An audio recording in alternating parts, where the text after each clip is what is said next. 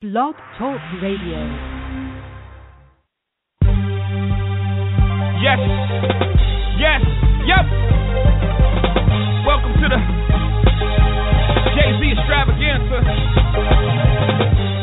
I'd like to introduce my band right now. Just blazing the blazette. Right now I want you to get a drummer song. No mind, really. Get a drummer song. Touch the untouchable, break the unbreakable, shake the unshakable. It's Toby, baby. Can't touch the ununstoppable, rock the unflappable. It's Toby, baby. Follow the flow.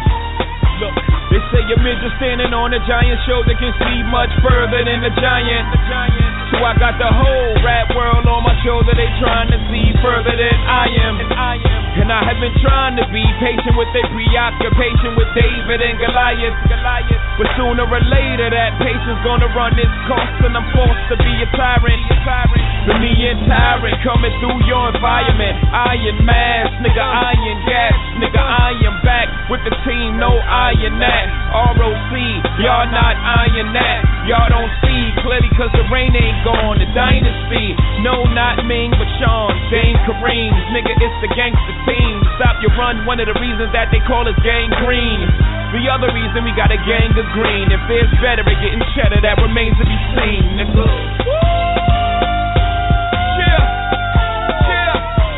Can't touch the untouchable, break the unbreakable, shake the unshakable. It's Toby, baby. Can't see the unseeable, reach the unreachable, do the impossible. It's Toby, baby. Can't move the unmovable, stop the unstoppable. I'm so Yo, yo. Yo, and yo. Ladies and gentlemen, boys and girls, children, well, shouldn't be no children on the line, but if you are, welcome to the Skybox.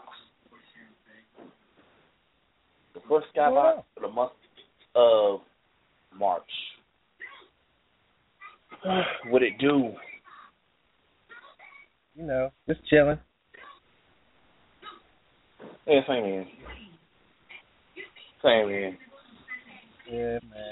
You got a lot to talk about tonight, man. You know, that's Man, that introduced us. I'm DTC Champ. Welcome to another edition of the Skybox. We got a lot to talk about, so why don't we just get right into it? Sure. Yeah. I want to start off with that 14-second fight from this past weekend. Ronda Rousey. I know teenage virgins that last longer than that fight. I'm just saying. It takes longer to cook 1 minute rice. I mean, if you look at a lot of Ronda fights, they're not long.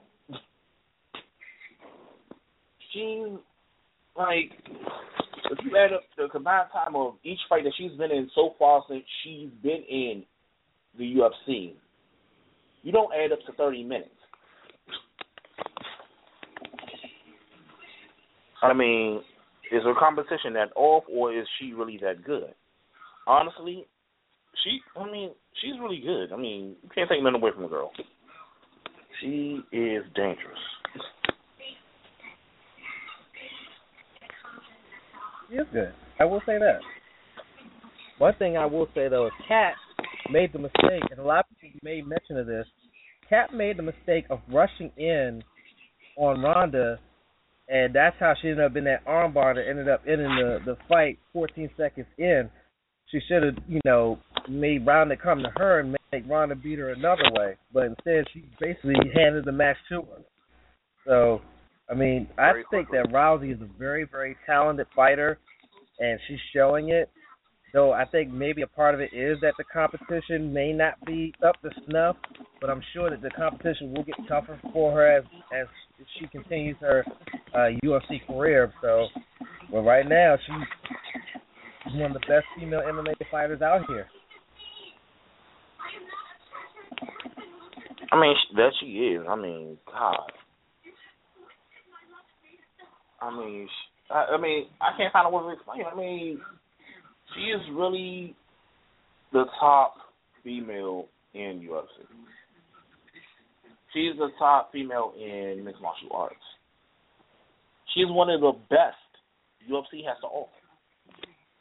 I mean, she's one of their biggest stars. I mean, you can't take that away from her. I mean, ever since her first match, she has really been that bright star.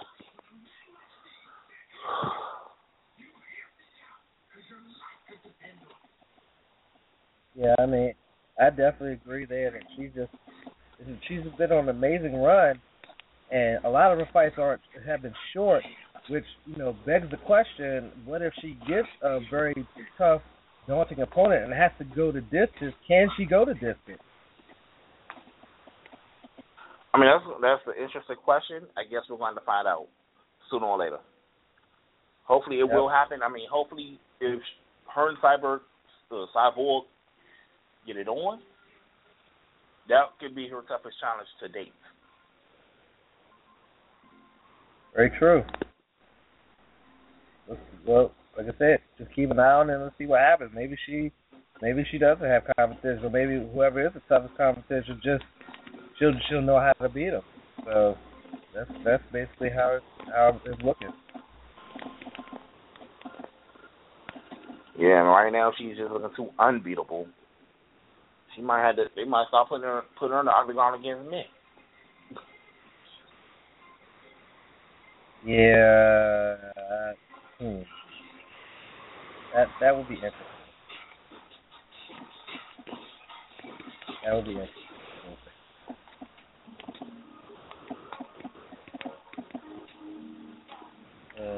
Oh man. Well, I mean, your boy John Jones is looking to get back into that heavyweight division. They're talking about him going against Shane Vasquez. Yeah, John Jones them drugs he's on must be really messing with his brain if he really thinks he can jump up to the heavyweight division and be successful. He might want to stay in his own lane and not try to venture outside of his comfort zone. I don't know. I mean, I ain't gonna put that past him. He has the ability to do it. However, a lot comes along with jumping to another division. I mean, you jump into another weight class. I mean, that's no easy walk. That's no walk in the park. You're going against guys who've been in that weight class their entire careers, who has more experience fighting men that big. Now you're going against heavier guys, stronger guys, harder hitting guys.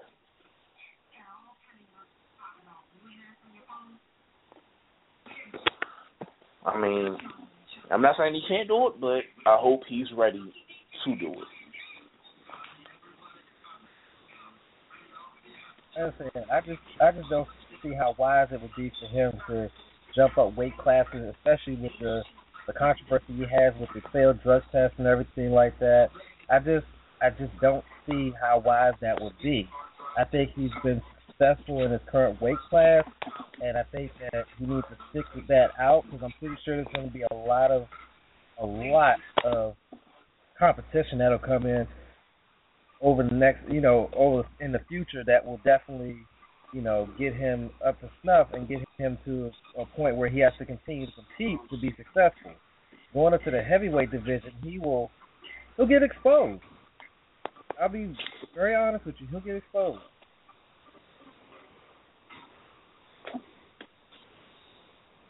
I don't know. He could get exposed, but at the same time, I think he has the ability to adapt. Plus, I mean, I can understand him wanting a heavier challenge. I'm not going to take that away from him. I mean, John Jones has been dominant. Even with all his recent problems, I'm not gonna put that past this guy. I mean, there's been a few fighters, period, that have been able to jump weight classes.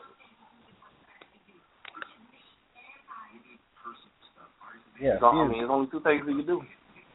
He can adapt and continue to dominate, or he can get lost and pretty much give his career away. Well, one of those two is going to happen, so we'll see what happens. Yeah, like I said, I mean,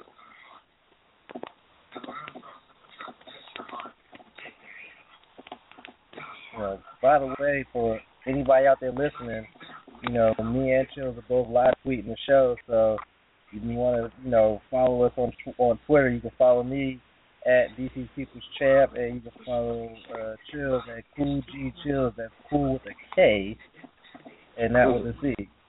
You can follow us on Twitter, interact with us, all that other stuff. You can also follow Two Sides of the Story Productions on Twitter. That will be at TSOTS Productions. Again, that's at TSOTS Productions. So we all over social media. Awesome. Yeah, man. Woo. So hey, Chills. So your boy Ray Rice, man, got him some bread from the Ravens, man. Yeah, you did. What was it, 1.6 million? It was close to 1.6 million. Exact figure is of $1.588 million. Good job, Baltimore. Good job. And here's the crazy thing, and I'm reading the story now, and this is from ESPN.com. As a result of the settlement, the Ravens will carry an additional $177,000 against their cap in 2015.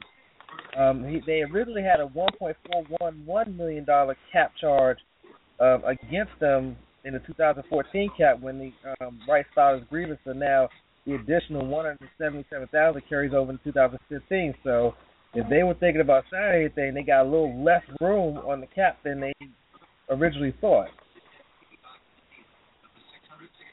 Yeah, man. Since we're on the subject of Ray Rice, though, there's been quite a few teams that have shown interest in Ray Rice. One of those teams have been the Dallas Cowboys, who could be letting DeMarco Murray walk this season.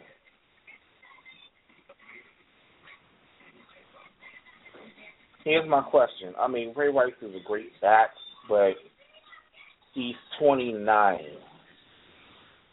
and he's missed a complete season. How much of a risk do you take on him? I think you take a minimal risk on him. I don't say you don't take the risk. I just say that it needs to be a minimal risk. I mean, because yes, he is 29. Usually, when a running back gets up to their 30s, that's when they go into a decline, and then it's even worse that he actually missed an entire season. But one thing about Ray Rice is Ray Rice has always been talented running back. And I know that, he'll get himself in a game shape and he'll be ready to go. And, I mean, Dallas getting ready to let DeMarco Murray walk because they didn't put the franchise tag on him. I think that they could use somebody like Ray Rice in their offense. And this is somebody who's a Redskins fan talking about that. Maybe, he might be, maybe he could fit in that Dallas offense. Now that they're going to keep Des Bryant for at least one more year, and then, you got the, Witten and everybody else in that hellacious offensive line, maybe he's what they need. You have a point there. I mean, the offensive line is no joke. I mean, you think about it, I mean, they get it done. I mean, that offensive line is probably one of the best I've seen in a very long time. I mean, as far as blocking for the run blocking, that's second to no one. I mean, they had times where they got Tony Romo ate up on the season, but That's still a solid offensive line. And the fact that most of that line is very young, they still have a lot of football left in them, it's going to be scary. Honestly, I think any running back that comes to the Dallas Cowboys behind that offensive line will be straight.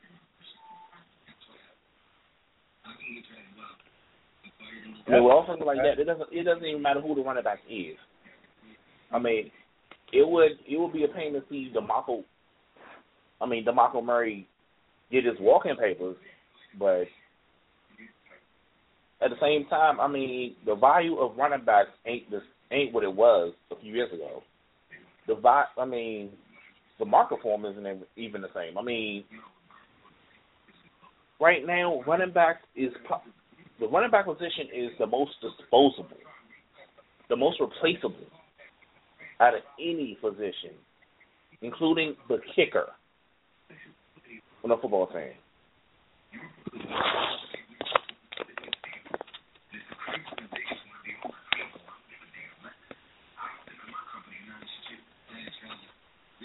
Like, not to try to suddenly change subjects, but once again, I'm on Twitter, and I just saw an article come up about Albert Haynesworth saying that he lost his love for football when he came to the Redskins because there's parallels between him and the talk that Ndamukong Suh is being vetted to, is being pursued by the home team here to come on and be a part of their defense, which I'm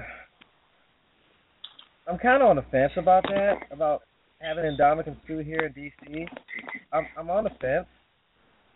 I don't, a part of me is like, that'd be cool to have him on the line and then really open it up for, Kerrigan and Morgan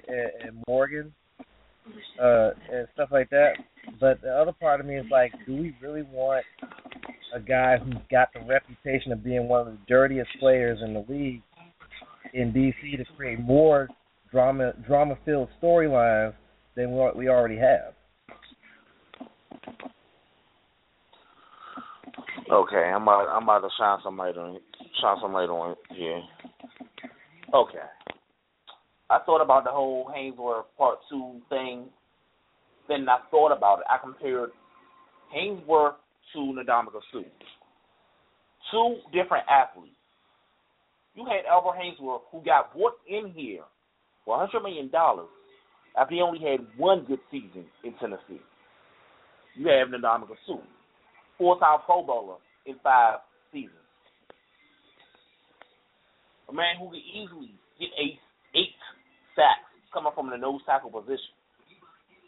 You have a faster, a stronger, athletic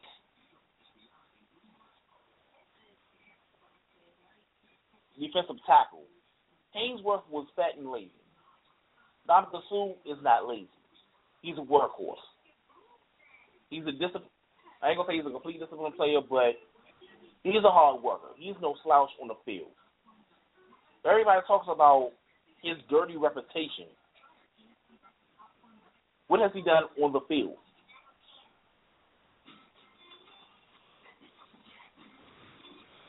Name one time when he was dirty on the field. I could look at Albert Haynesworth and point out a few. Like the game they played against the Cowboys when he was in Tennessee. When he stepped on one of the Cowboys' faces with his cleat. Oh, no. I mean, you can go on and on, but at the end of the day, Haynesworth should have never been here. He was a bum, and he was lazy. He had one good year in Tennessee. The fact that he had the nerve to say that he lost his passion for football when he came to D.C., he needs to get back all that money that he got from the Redskins. Because your passion was never there. Your work ethic was never there. Your attitude towards the game, your willingness to want to win wasn't there. Everything about Albert Haynesworth was negative. He had a reputation of being a dirty player.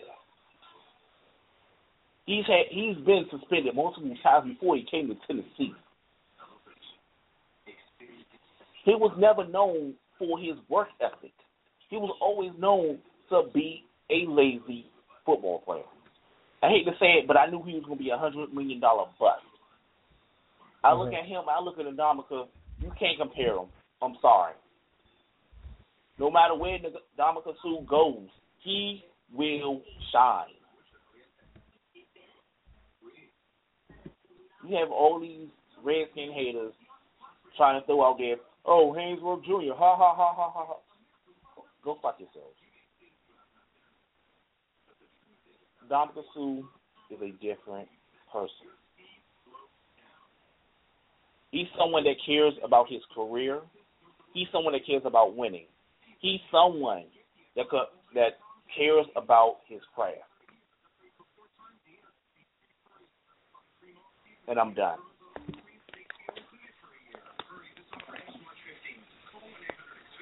And we are here now. I'm just saying. I mean, and plus, I do want to add on something. His dirty reputation could actually be used. Could be used. I mean, we could use some kind of toughness on the skin. We could use a bad guy here.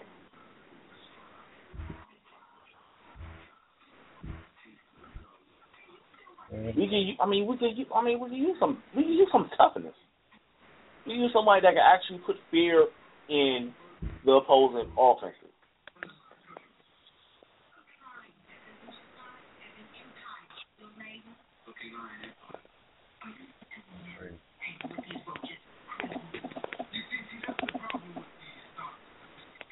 Well, the free agency.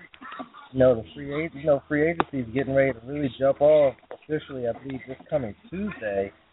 But this past Monday, it was a lot going on in terms of players getting what's called the franchise tag.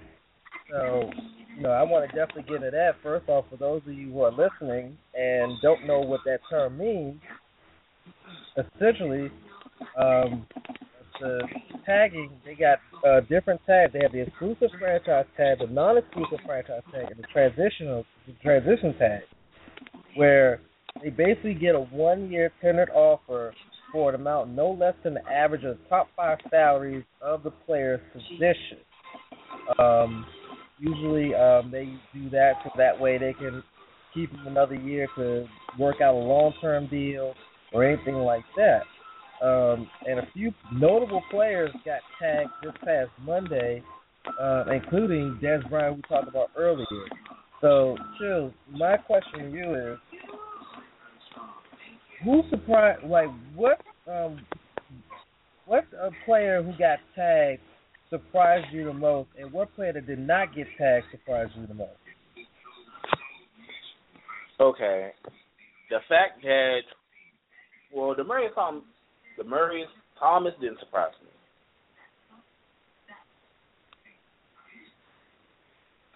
Des Bryant getting his tag doesn't surprise me. The Patriots kicker getting franchise tag surprised me.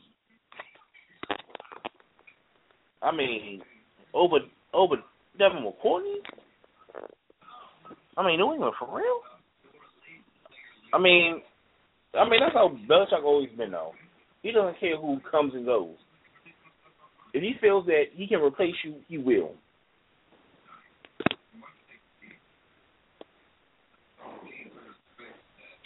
I look at this situation like, wow. I didn't know. I mean, how often do you hear a kicker getting franchise tag?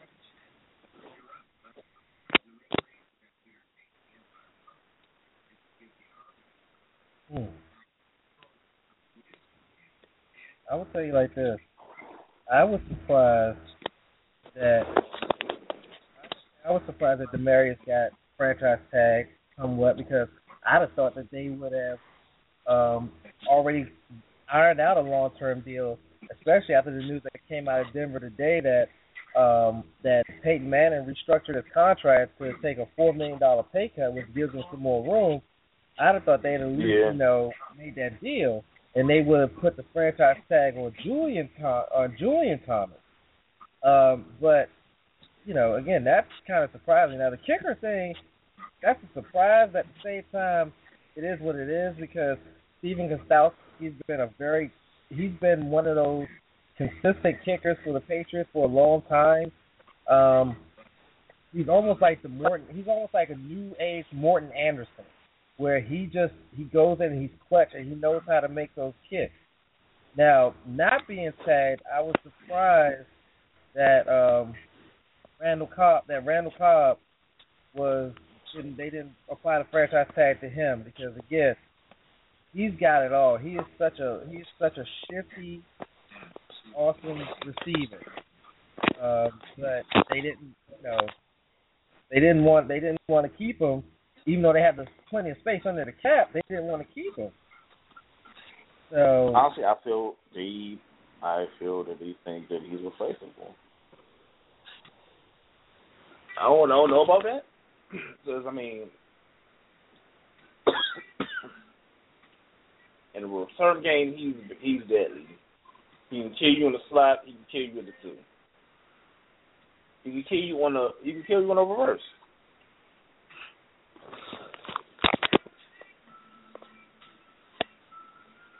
So no matter how you look at it, the fact that Randall Cobb will be walking, it didn't surprise me. It's Green Bay. Look at the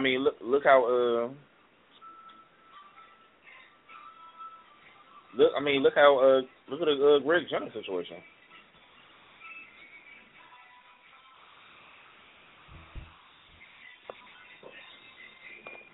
Green Bay let him walk. He went to Minnesota and hasn't done zip. Maybe the Packers really know something that other teams don't know about Randall Cobb. It's true. It's crazy. Looking at the list of the people who got tagged. Justin Houston out of KC got tagged. I saw that comment. But he's not going to sign it right away, even though the tag is at $13.195 million. He's going to hold. There's a talk that he's going to hold out. And then JPP, he got hit with the tag for $14.8 million. Trying to work out a long-term deal with him. Charles Clay of the Dolphins, the tight end, will receive $7 million. As he got the transition tag, whereas it guarantees Miami the right to a first right of refusal to match any offer the player may receive from another team. So if someone else, Clay can sign an offer sheet with any team, but the Dolphins will have the right to match that contract. So you never know what could happen there.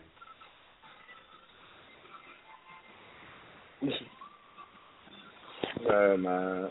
Honestly, it's like free agency hasn't even started yet, but it's been already exciting. Yeah, honestly, look at the trade. Justin Houston is not walking. I'm sorry. He at the end of the day, he will be a Kansas City Chief. You got teams interested in Brian Wackford. Honestly, I think the Skins should let him walk. Here's why. He's coming off back-to-back injury seasons. Ryan Kerrigan has already surpassed him as the best pass rusher on the team. Trent Murphy, under the right personnel, can be a monster. And the fact that Wackford will be, I believe, 30 this year? I take that back. He'll be 29. He can't stay healthy. He's been injury-prone his whole career. He's stuck on his own. He's stuck in his own ways when it comes to learning techniques. I've heard stories where he didn't want to learn new techniques to be a better pass rusher. I mean, he's not great in coverage.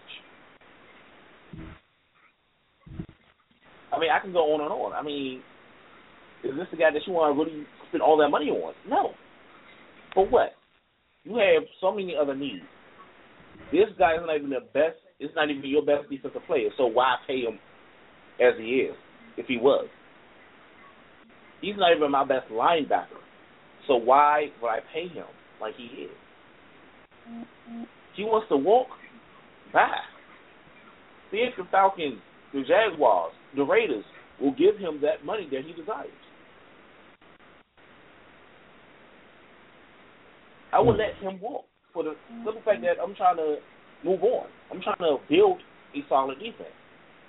I'm not trying to re-sign you. That you get hurt again, then I have to scrape and scratch trying to find someone to fill your slot. No, I'd rather have Trent Murphy, possibly draft me another pass rusher. Draft me another pass rusher in this year's draft because it's full of them. Why not? And have two potential pass rushers that could be deadly, covering that one weak side spot.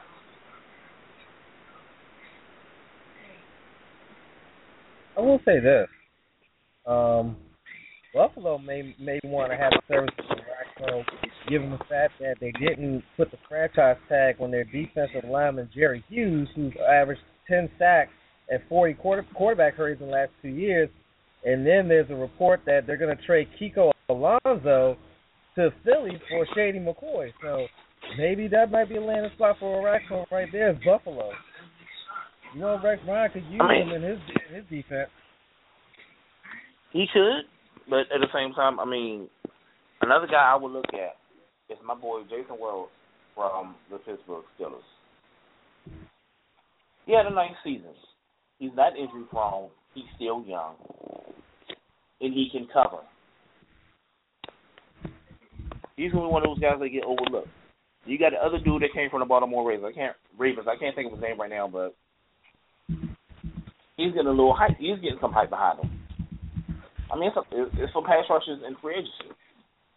I mean, when I look at Raxo, I don't know.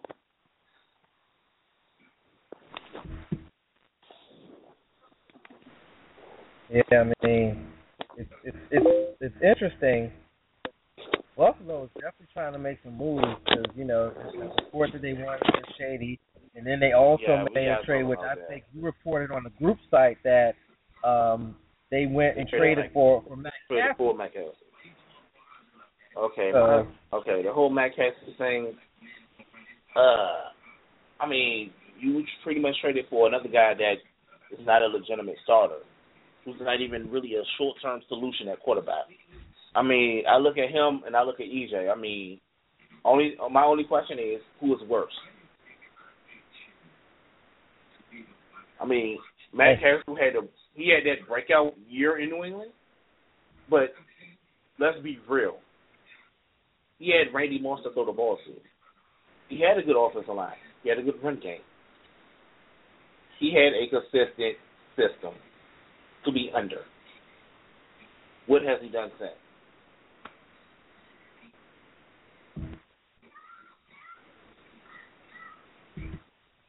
Right. You're very much right. I mean, that's what I said. I said they both suck. It's just that, you know, Castle's had more game experience out in the NFL than E.J. Manuel. And E.J. Manuel struggled pretty much his entire career, which is only, 3 seasons so far? This will be his third season. Yeah, so maybe this is what they need. Maybe Castles can go in there and compete and make E.J. Manuel work to become a better quarterback to keep his spot. Honestly, if I'm the Buffalo Bills, I would also look into drafting a quarterback. Brett Hundley might be a good one. I mean, I was never a huge E.J. Manuel fan. I mean, even at Florida State, I mean, I thought he was highly overrated. And he was mediocre. That's the same part. I will give Buffalo. I'll give Buffalo credit for the Shady trade, though. I don't know how, But you managed to trade for one of the best running backs in the National Football League. And all you gave up was a linebacker that just came off an injury. All because he's a former Oregon Duck. What are your thoughts on this trade? The way I look at this trade on the Eagles side, it's definitely them making some room under the cap, because it's obvious that with the moves they're making, trying to get under the cap, that they're waiting to make a big trade to get up to the top 5 in the draft, this coming draft, to get Marcus Mariota. I mean, the signs are there, and the writing's on the wall. The writing's definitely on the wall. I know Poetry, he had made the mention that there's a possibility they may stay where they are and hope that Mariota falls to them. I said it best. He ain't coming out of the top 10. Marcus Mariota is not falling out of the top 10 at all. If anything, the furthest he'll fall is maybe 12 or 13 at the least. Other than that, he's not falling out of the top 10 at all. So they got to get into the top 10. Hell, they got to get into the top 5 if they even want to have a chance of getting Marcus Mariota. And it's obvious from them trading Shady McCoy, who almost 3 seasons ago was a rushing champion. Obvious is this is a move to get more room under the cap. It's obvious.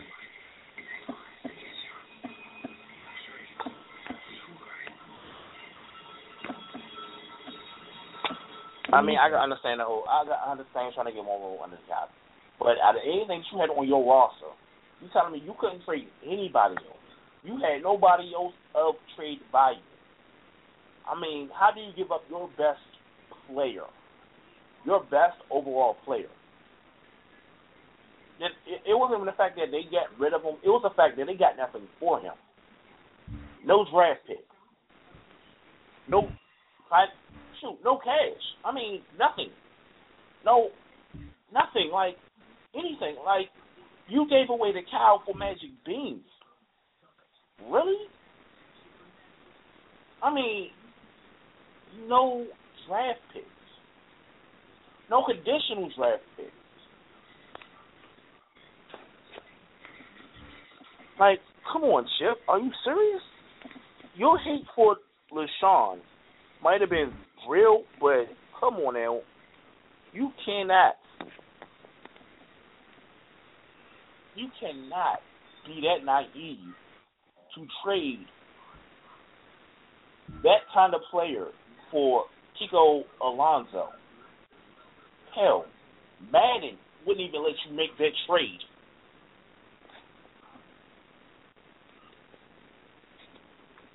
I'm dead serious. You cannot turn on your Madden, no matter what system you're playing on, and try to make that trade. The only way you're making that trade is if you're the Eagles. Like, seriously? Come on now. Seriously, I mean... Yeah, I'm right there with you, man. I'm right there with you. There's one other football note I wanted to get into, and then I definitely want to get into the March Madness, and that was the story you had posted about the Australian rugby player who signed with the 49ers and is going to try to make the 49ers roster. And I'm ready to give my reasons why he's not going to make the roster, but I want to, hear your thoughts on that. Okay. So I look at this guy, 6'2", 226, runs a 4.5. He's one of the best rugby players that came out of Australia. Can he make an NFL roster? Yes. I've seen worse make an NFL roster. If you look at rugby and you look at football, what's really the big difference? Football, they play with pads. Rugby, they don't. Football, their ball is a pigskin. Rugby, their ball is a tad bit bigger.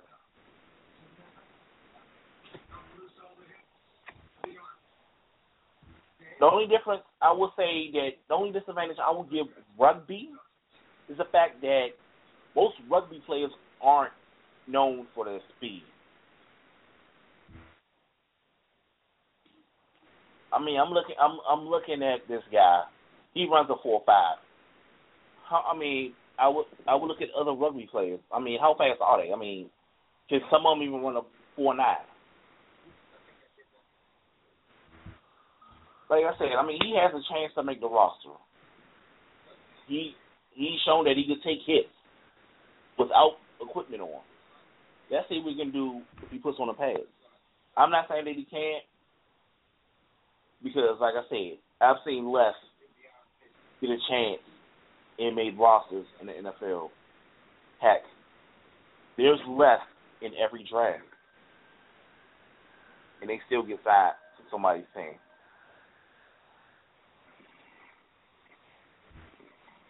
Honestly, a lot of teams was trying to recruit this guy.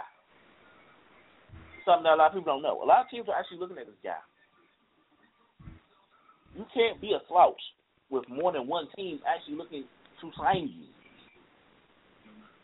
So can he make the roster? I think he can. I mean, it's only for him. His roster spot is for him to lose.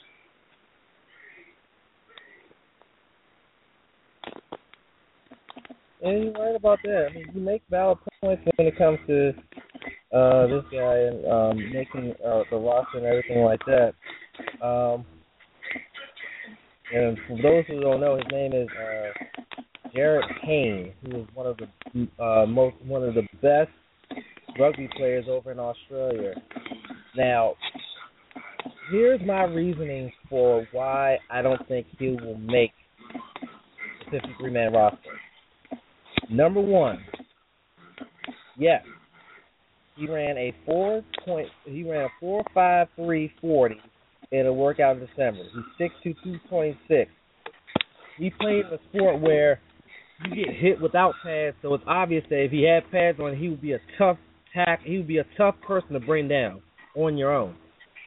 But my thing is, and I've watched rugby matches.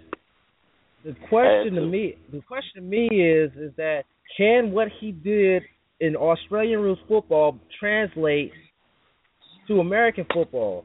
Maybe he'll prove me wrong and say yes he can, but I just don't see it. And the second reason that he won't make the roster is he's trying to make the roster as a running back. Now, if San Francisco happens to re-sign Frank Gore, that's automatic. He's not making the roster because you know he ain't going to supplant Frank Gore as a starting running back. But even if Frank Gore goes away and walks in free agency from San Francisco, Haynes still has competition in that backfield with Carlos Hyde and Alfonso Smith. He's going to be right behind those two. Plus, you have to take into account anybody that they bring in either via the draft or anybody they bring in off the street or any college kids that go undrafted that they bring in. He's going to have a lot of competition trying to make the roster as a running back. Same thing with kick returner. They think that he might be an excellent kick returner, but he may have some competition in that too. So with all of that being said, that is why I have a feeling he won't make the 53. Now, he may make the practice squad. I'll give him that. He may make the practice squad, but he won't make the 53 at all. He won't make the 53. Now, maybe he'll prove me wrong, but I just don't see it. Okay. I actually want to touch on this. Because, I think about it. Even if Frank Gore does resign, they have Carlos Hyde. They have Alfonso Smith. However, I still think he has a good shot. If he really does bring his style of play over to American football, Carlos Hyde, Alfonso Smith don't stand a chance. And we got this guy who has good speed that can break tackles. He's tall.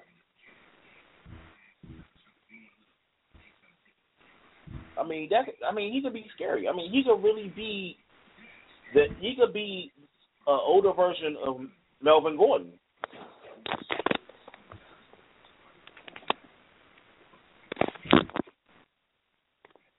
I mean, that's all I really want to touch on. I mean, like I said, this will be interesting to watch. It will be. I mean, it will be great to see a rugby player come over here, try out for a team, and actually make the roster. That will be impressive. I mean, I'm not going to say he's going to be a starter right away. He might be a third down back. You never know. That is true. He could be a third down back. But, you know, as always, we'll just have to see what happens, you know? Or even if he doesn't make the 49ers roster, there are other teams that could use a running back. This is true. I will say that. All right. So, Chills, you know that we're now in the third month of the year. You know what that means, right? March Madness. That's right, March Madness. And I invited, for all of y'all listening, I invited somebody to come in and, you know, hang out with us here in the Skybox to talk March Madness. So I got him on the line, so I want to bring him on. He is one of the hosts of Triple Threat Talk that comes on Blog Talk Radio. Very big sports enthusiast, really knowledgeable of March Madness, Kentucky fan. Most people know him as Gary, but I know him as the Doctor. Doc, what's going on, my brother? Man, I am just looking outside at all kinds of snow. I think it's heading your all's way, if I'm not mistaken. Yes, it is. Welcome How to you the doing Skybox. tonight? You know us, we chilling. Thank you for having me on. I appreciate it. You guys do great work over here, and anytime I can join you guys, it's a pretty good night, I'd say. Oh, hey, welcome to the Skybox. Thank you very much. Thank you. So my first question to you, Doc, and I gotta say, you're a big, fan of the UK. That's right. You're a big fan of UK. Right now, they're undefeated. Undefeated. Do you feel that they can run the table and become the first team to go undefeated and be national champions since UNLV? I do. I think what they have is so unique and so rare. You know, you've got with Kentucky right now, you've got the number one defense in the country, followed closely by Virginia. And I think what the difference really is the defense of Virginia is kind of like a cobra. You know, like they kind of slowly suck the life out of you throughout the game. Whereas with Kentucky, you kind of get hit by that pit of vipers. You know, they hit you with Carl Anthony Towns. They can hit you with with Dakari Johnson. They can hit you with Carl Anthony Towns. They can hit you from so many different directions. And you know, you've got Aaron Harrison, who's pretty much clutch from beyond the perimeter. You've got Trey Lyles, who can run into the lane just like nobody I've seen in college basketball. And you've also got something there with Kentucky that I think is very rare and not very much talked about. But I strongly believe that Tyler Ulis, you can make a case for Tyler Ulis being not only a great point guard, but even though he plays limited minutes because the platoon system that they run at Kentucky, I honestly feel that Tyler Ulis is in the discussion for the best point guard in the country.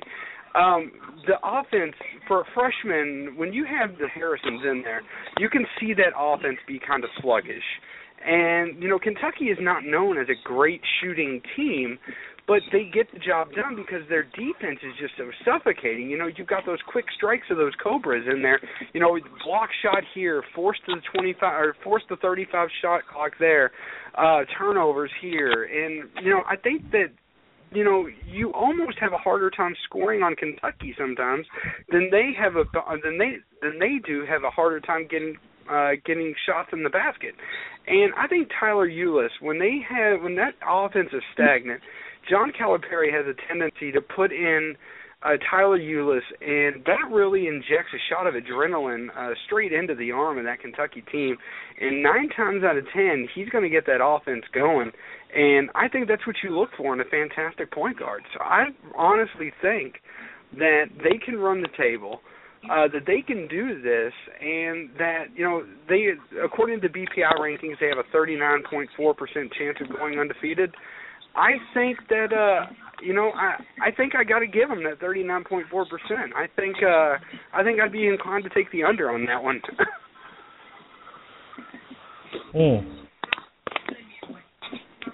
Interesting. Interesting. Yeah. So, Selection Sunday is coming up March the 15th. After all the tournaments have been done and all the champions have been crowned and all the bids have been made. So March 15th. Now, we already know that even if Kentucky were to lose now or lose in the SEC tournament, they're guaranteed to be a number 1 seed going into the tournament. But my question to you is, who would be the other 3 teams that would garner number 1 seeds in this tournament? I think the ACC this year is going to get 2. I think it's going to be, unless something drastic happens this weekend, it's probably going to be Virginia. And you're looking at Duke right now, who, by the way, is absolutely, as we are speaking, is absolutely manhandling Wake Forest. But I think for the 4th one, you can think outside the box a little bit. You can strongly make a case for one of 3 teams to be that 4th one once again, depending on the events of this weekend. I think you can look at Gonzaga. I think you can look at Wisconsin, and I think you can look at currently who Joe Lunardi has as number 4, and I have to agree with him right now, is Villanova. But given the matchups that are coming up this weekend, I think that it wouldn't be out of the question for Gonzaga to go ahead and reclaim that, especially when you look at their rank against the BPI. I think that that their losses are okay. You've got St. Mary's that they lost to, and I think they're going to come out of the conference and be part of the conference championship. I think they're going to get 2 out of that conference. And St. Mary's, when you look at it, is not a bad loss for Gonzaga, especially in that hostile road environment. So I think that you can make a case for those 3.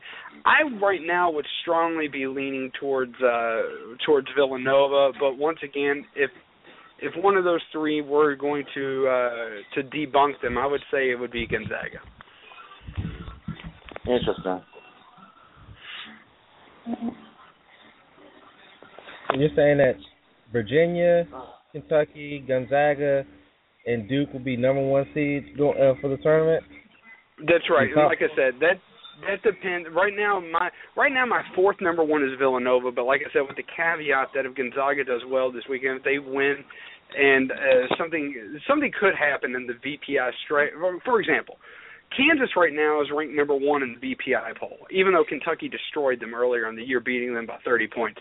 There's no way Kansas should be any number in the VPI poll other than out of the top 10. However, if something like that were to happen, you can make numbers fit any scenario. If Gonzaga wins this weekend and wins convincingly, they could reclaim their number 1, especially with 2 losses.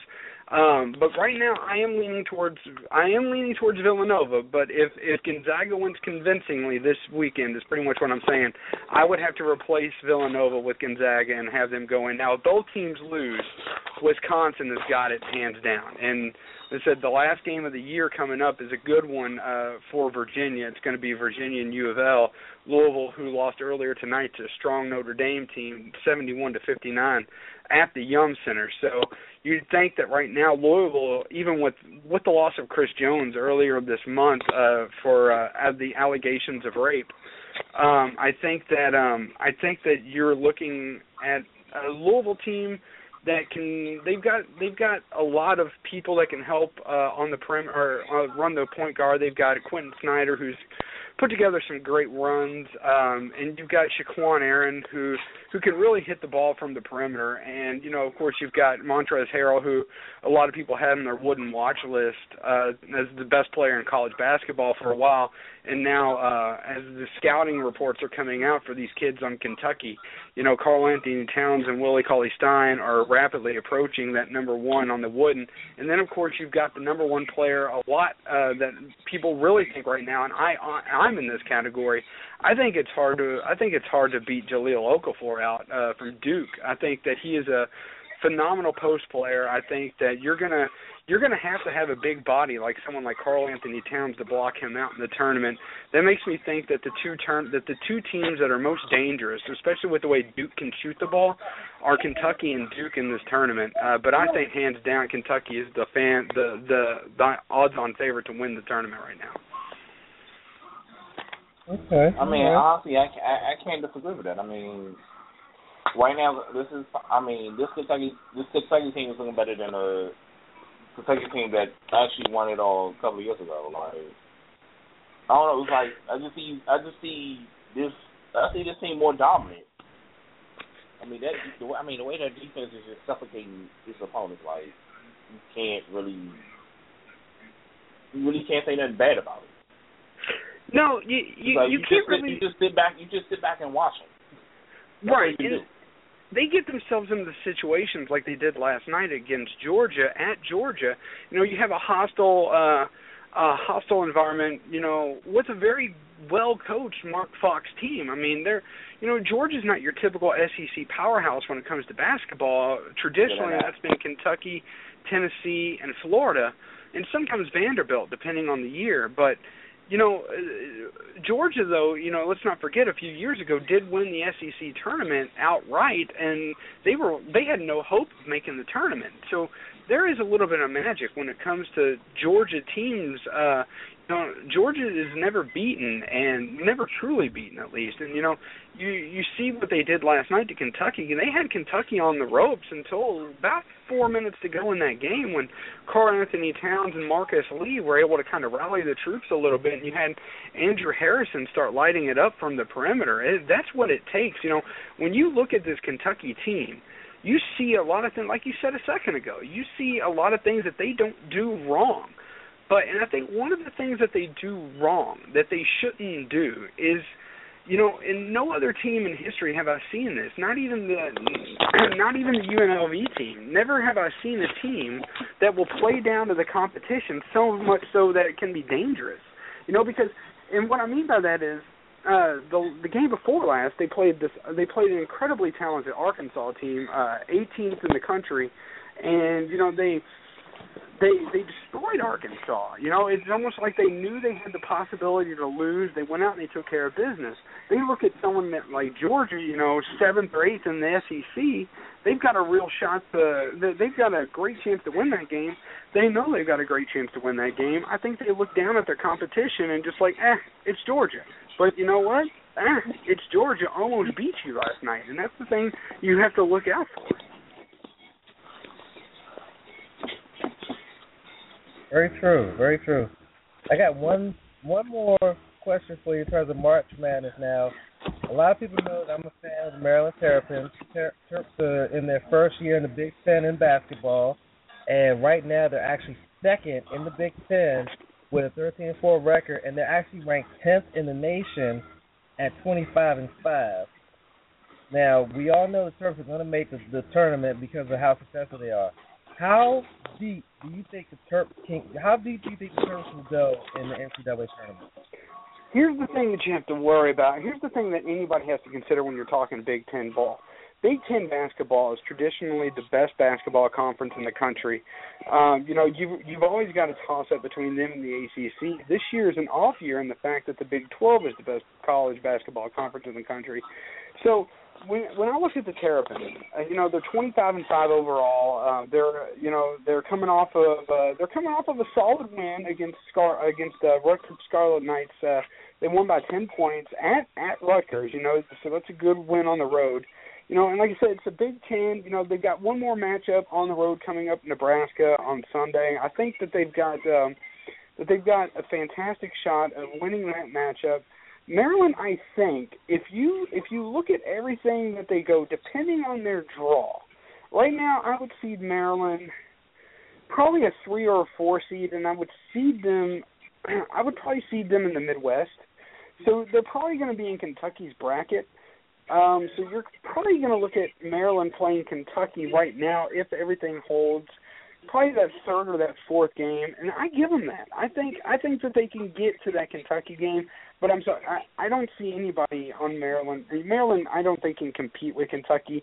All it takes though is one night. That's the good thing about the great Jimmy V said. Survive and advance. It just takes that one night, and I think Kentucky cashed in their one night last night, giving everybody in the state of Kentucky a heart attack.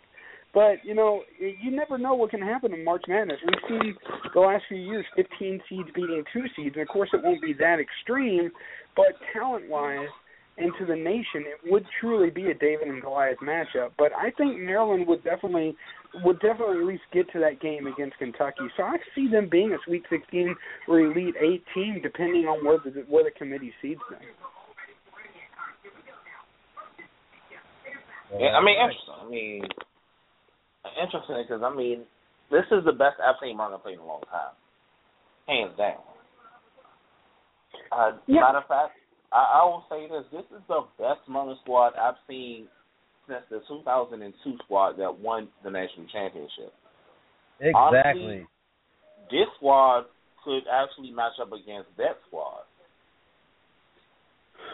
But here's the thing that you have to look at when you look at Maryland, though. The only team. Let's take comparison's sake for Kentucky, okay? When you have Kentucky, the only team that's taller in all of basketball right now is the Portland Trail Blazers. That's a pro team. That's the only team that's taller on average in the University of Kentucky. Maryland is nowhere in that category. You just can't. There's one thing that they say in basketball you can't teach. You can't teach height. And I think that's that suffocation. That's that quick strike that they're getting you with. They're sucking the life out of you with their quick strikes. Do I think they would crush Maryland? Absolutely not. I think that you'd be looking, in this cast scenario, I think Maryland would stick with them for about 3 out of 4 quarters, and then they would just slowly start running out of gas. And that's, 3 out of 4 quarters is a lot better than most teams have stuck it out with Kentucky this year. I think you have to look for Gonzaga and Duke to really maybe have a chance to beat Kentucky, because it's been said that you have to put up 23s to beat Kentucky this year, and I believe that. And I think when you look at the perimeter shooting of Tyus at Duke, and you look at the great perimeter shooting Gonzaga, especially by Kyle Wiltshire, I think you have a great shot of, either one of those teams has a great shot of hitting 15 to 23s, in one game. It's not something that you do game after game after game. If someone hit 15 to 23s each game, that'd be incredible. But I think that both of those teams have a great shot to do it once. And if they do it once, they better hope it's against Kentucky at March Madness. Well, there you go. Well, you hey, Doc, I got one more question for you before we let you go. You probably heard me and Chills talking about the rugby players who signed with the 49ers, and you're a 49ers fan. Do you foresee him making the 53-man roster? No, I don't. Here's why. I think Phil Dawson is just, he was your clutch guy. You don't want to get that reputation. San Francisco the last couple of years has gotten a reputation of, being a revolving door of kickers. I don't think that that's the scenario that they want to find themselves in. I think you stick with Phil Dawson. He did fantastic last year. I think this is a publicity stunt because this will definitely raise heads, especially from rugby fans. And I think that as long up until preseason, as long as they have him on the roster, you're going to have interest. And I think it's fantastic too because you have so many events coming into Levi Stadium. This year WrestleMania is coming to Levi Stadium. So, you've got several international events coming to Levi Stadium, and you want those heads turned. And I think that just the thought that this guy could make the roster is kind of a head-turning event. And, I think that's what the Niners are doing. They're very smart in doing this, but ultimately I don't believe he makes the roster. There you go. You heard it from an actual fan. Well, yeah. Doc, thank you very much for coming on and thank you for calling in. Thanks for coming on. We appreciate you. Definitely appreciate you, and hopefully we can, get you back on later on when the tournament actually gets started. To, some analysis and things like that if you're available. Yeah, absolutely. Thank you all for having me on. I had fun, and you guys have a great rest of the show. You guys do great work, and keep it up. All right, guys? All right. Thank you. Thanks. Yeah. Oh, that was interesting. Once again, that was the Doctor. He's one third of Triple Threat Talk, which is on Blog Talk Radio. Great show, and appreciate him showing us some love here in the Skybox. Now I can't wait for March Madness. I really can't. It's gonna be awesome. Oh, it's gonna be exciting. It's gonna be off the hook. I mean, it's gonna be crazy. Buffalo Wild Wings gonna be packed for some unknown reason, but it's gonna be crazy. Oh yeah, it's gonna be fun. Now it is March, so not only we talk about March Madness, we can also talk about spring training. Yay! The champ is excited. It's that time of the year again. Major League Baseball begins for spring training. After spring training, all those exhibition games is coming. Oh, it was one thing I wanted to do, but I'm going to let you go ahead and get into spring training real quick. All right, yep. Spring training is now in full effect. They had the pitchers and catchers already report. Now full teams have reported. You got teams coming out of the Grapefruit League in Florida, which is mostly East Coast teams for the most part, and then the Cactus League is mostly West Coast teams.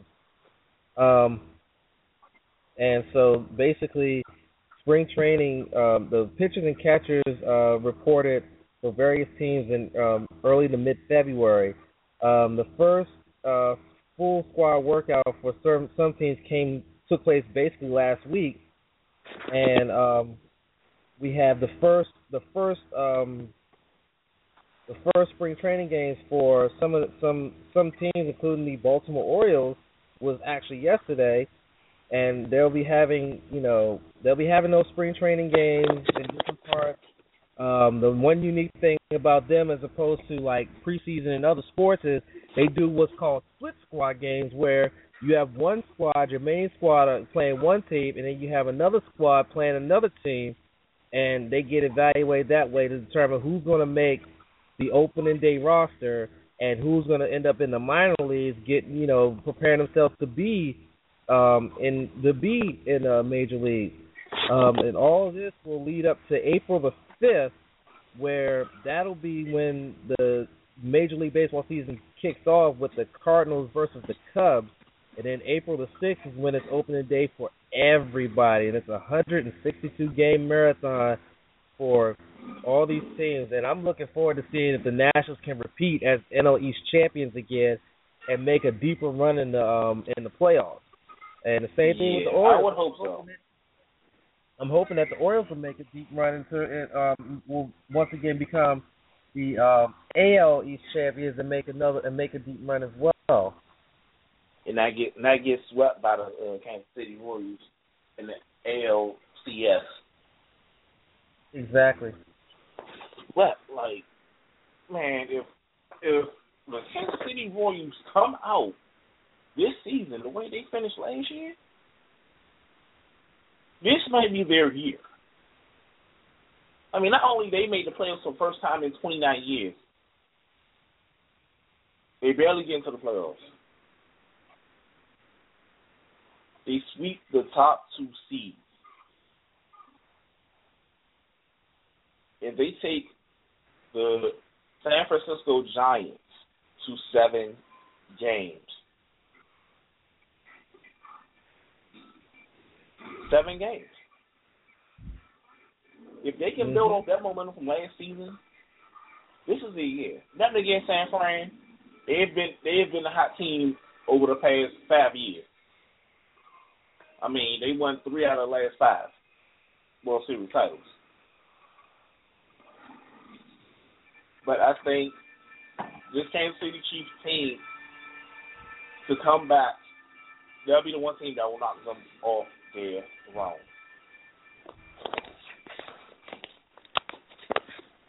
Very true. I mean, it should be interesting, though. I mean, I want to see what the Warriors in NASCAR going to look like, though.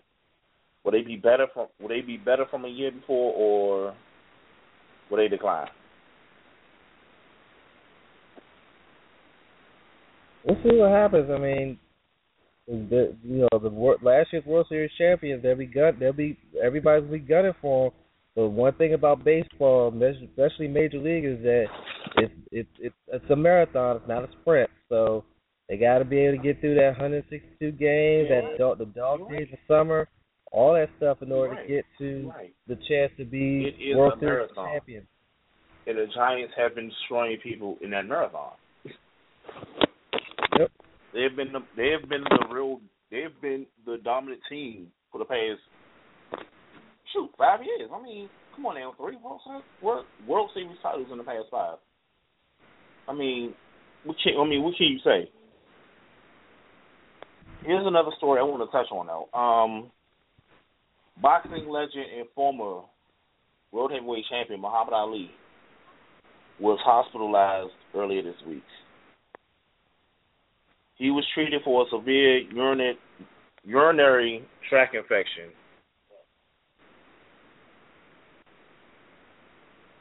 It was the second time that he's been hospitalized in the past 4 weeks. Prayers out to the greatest of all time and his family. Get well soon, champ. Indeed. I'm hoping and praying that he'll get through this one.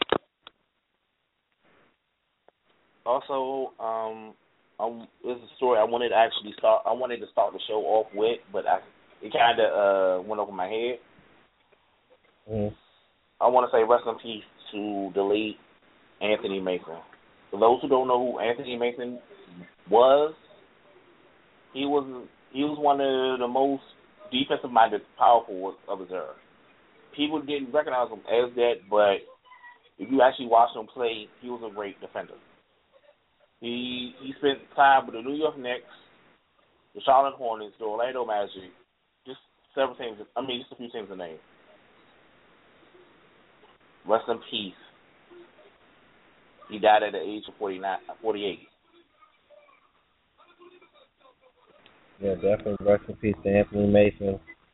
And, all you guys out there, if your girl's a sports fan and she doesn't know who Anthony Mason is, she's too young for you, bro.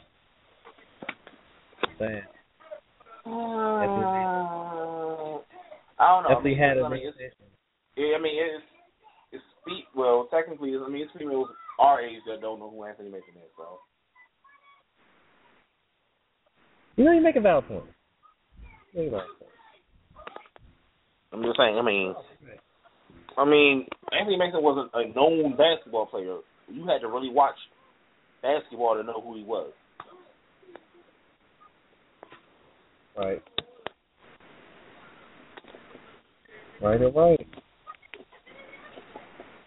You want to touch on a little bit of wrestling? Sure, why not? Yeah, we can touch on a little bit of wrestling. So everybody knows the Royal Rumble's coming out. Doc actually mentioned it while he was on talking about the 49ers, that WrestleMania 31 is coming to Levi Stadium coming up in late March, like later this month on the 29th. And everybody knows what the main event is. Roman Reigns versus Brock Lesnar for the WWE World Heavyweight Championship. I want to sleep just like that. Everybody keeps saying, how do you feel about that main event? And you just gave your feeling right there. Honestly, it's like people say you should give it a chance, but you already know what the match is going to be like. I mean, example, look at the promo series. You have two guys who are not known to talk, who are not great on the mic, who are not known for their mic skills. So Paul Heyman's going to really do double duty to really sell this match. This match was doomed from the start. One, Roman Reigns is not ready, point blank. He's not ready for the spotlight. He's not ready to be, at this point, Roman Reigns is not ready to be U.S. champion. You trying to rush and force him onto the WWE fans. And right now, the outcome is looking real ugly. He's messing up on promos. His ring work is sloppy. Believe that. I'm sorry. They, instead of grooming Roman to be that main eventer, WWE rushed him to be something that he's not yet. I'm not saying that he doesn't have the potential to be it. Honestly, I'm not sold. I think he's going to be this boring, stiff guy for the rest of his career. It's like the WWE is trying to force him on us, opposed to letting him develop. They broke up the Shield too soon, and you're seeing the effects of it. Only one that really looks strong is Dean Ambrose to me. I mean, Seth Rollins has his moment, but it's like him as a heel is just not working for me. I mean, Reigns without the Shield, he has nothing. Look at him. He's still wearing his same outfit that he had when he was with the Shield. He's still coming out with the Shield's music. He's still coming through the audience like the Shield did. How can you try to transition this guy from the Shield to the main event but you still got him stuck in the Shield? I mean, it's cool that you want to make him a main eventer. Groom him first. Make sure he's ready. Give him some good acting coaching. Have someone help him with his promo. Have him add a few moves to his move list. Work on his ring presence. Make him help him work on his ability to sell moves. Have him practice working on his spear because his spear looks like some garbage. Every time I've seen a spear, I never seen someone spear someone in their chest.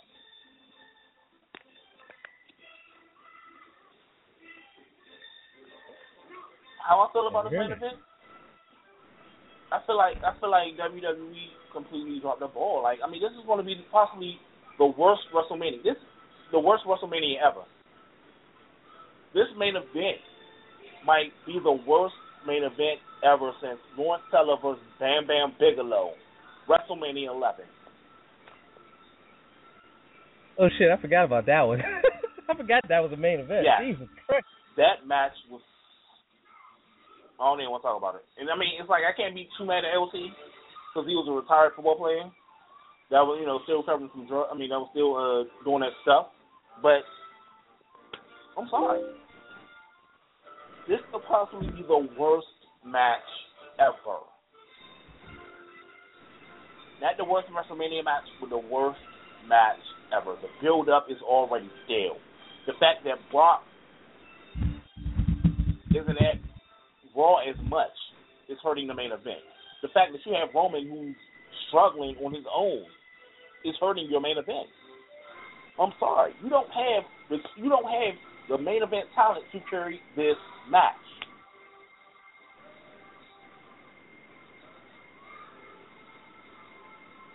I do find it funny you said this versus Michael Cole. A WrestleMania rematch will be more interesting than this main event. Well, I kind of find it funny you said this could be the worst WrestleMania ever when people seem to forget WrestleMania 2000. You know what? I'm not going to bomb on that one. Cause, hold on, wait. Wasn't they? Wait. What year did we have TLC? 2000 or 17? 2001. Okay, that was 17. Okay. WrestleMania, yeah, you're right. WrestleMania 2000 was some garbage. I mean, you had the main event, what was it? The Rock versus Triple H versus Mick Foley versus The Big Show with a McMahon in every corner. Oh. That was still better than Roman Reigns versus Brock. The only match on WrestleMania 16 that was actually good was the triple threat tables match for the tag titles. That was the only good match on that card. Everything else was just like, what? Hold on. What about the Kurt Angle match? Oh yeah, that was a good match too. I will say that. Kurt Angle lost both championships to Benoit and Jericho. It was a triple threat. No. Yeah, it was Benoit and Jericho. Because Jericho lost the European title the next night to Eddie Guerrero. That's when China turned on him. Yeah, but that was an entertaining match. It was a good match. The bad part about that match was the fact that Kurt Angle wasn't on the deciding end of both losses. Right. No, yeah. But other than those two matches we just named, the rest of that card was just like, I don't even remember half the matches that were on that card. I don't even. The main event. Honestly, that might be the one WrestleMania that's forgettable. I'm trying to think, what was another WrestleMania that was horrible? Was it 10? I don't know.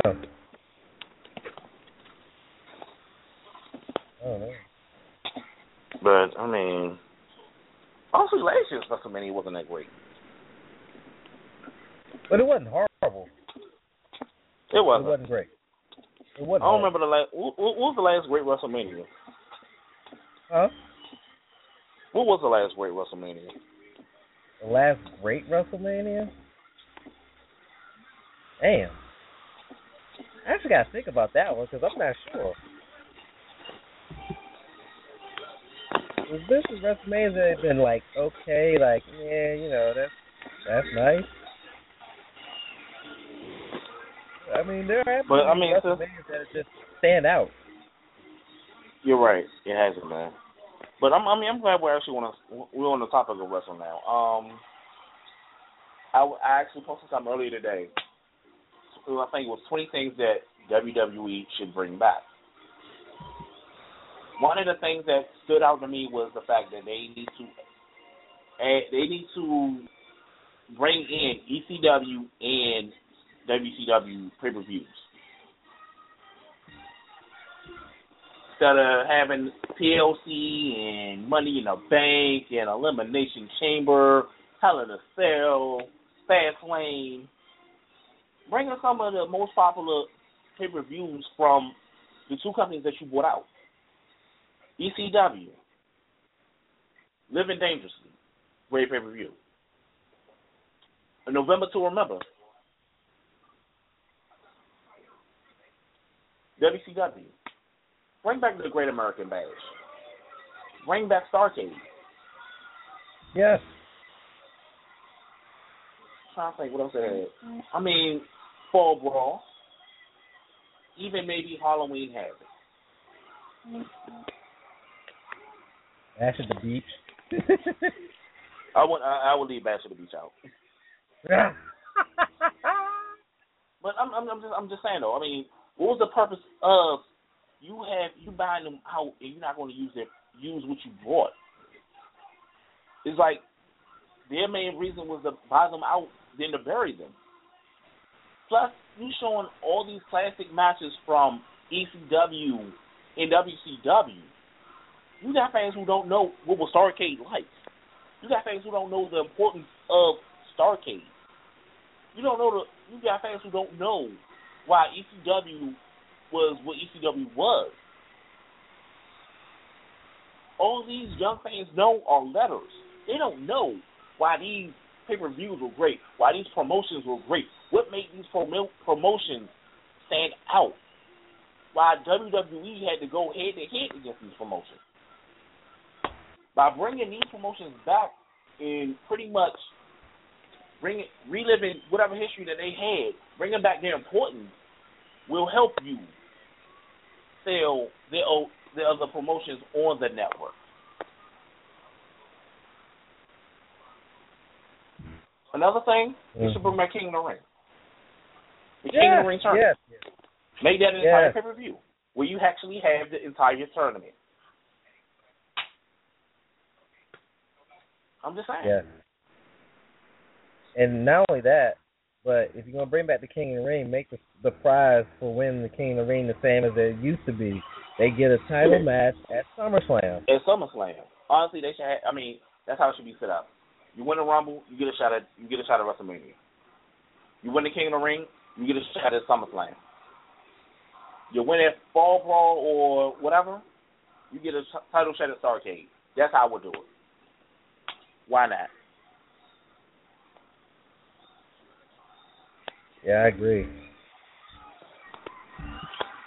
Just something to think of, WWE. While you at it, get rid of that Divas title because it's disrespectful. It makes your Divas division more of a joke than what it already is.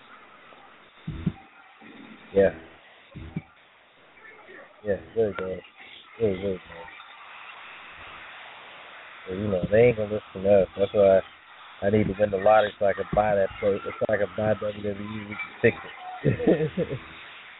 Man, yeah. I don't even think I can write I don't think I can write a letter. I don't think I got it in me. Yeah, it is what it is. Oh man, we got 4 minutes left. What haven't we covered yet? Oh, shout out to Tim Duncan.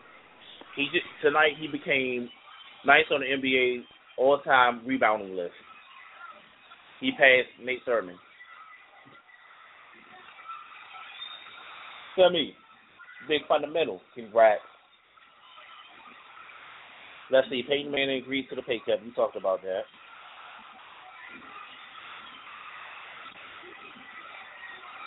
Oh, man, I know you've seen the picture of Prince playing basketball. I posted it was a pic of Prince when he was in junior high school. He was on the basketball team. Hello? Hello? But yeah, it was like I saw the picture and the first thing I thought was game blouses. I bust out laughing because it's like seeing Prince with this big afro, very little facial hair, posing with the basketball. It was like first thing I thought was game blouses. The Dave Chappelle skit when he did Prince playing basketball against Charlie Murphy. Maybe Dave Chappelle was hip to something that nobody else was. Right. And the San Antonio are officially the best team in NBA history. They have won 15 straight.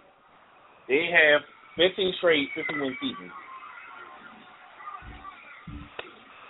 making them the winningest team in NBA history. No one has a better win percentage than the San Antonio Spurs. That streak might be in danger this year, but I don't see it. I still think the Spurs will get the 50 wins.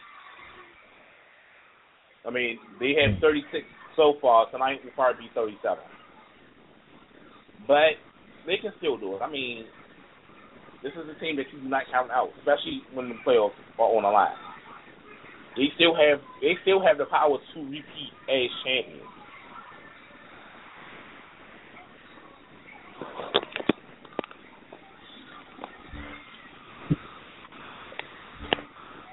Well, that remains to be seen. Well, getting that time for the show, my brother. It's time to run everything down. It is.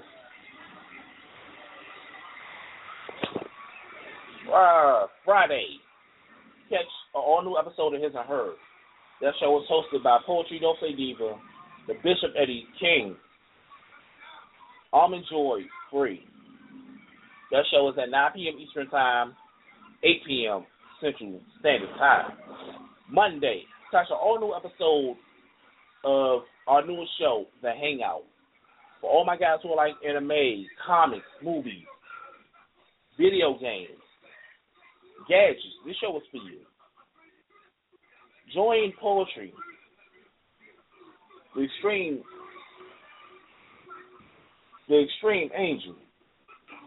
The Bishop Eddie King. Why keep saying long? Join them every Monday at 9 p.m., 8 p.m. Central. Wednesday, you have the live sports show on Blog Talk Radio.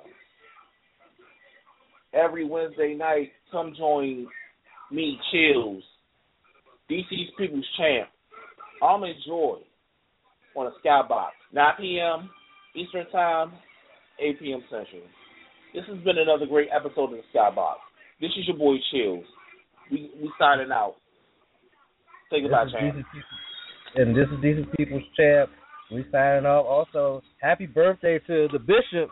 You know, his birthday was this week, so happy birthday to him. Oh, yeah.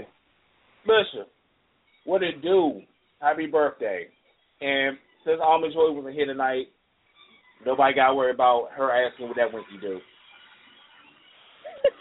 We out. We out. I got a million ways to get it. Choose one. Hey, bring it back. Now double your money and make it stack. I'm on to the next one. On to the next. I'm on to the next one. On to the next. I'm on to the next one. On to the next.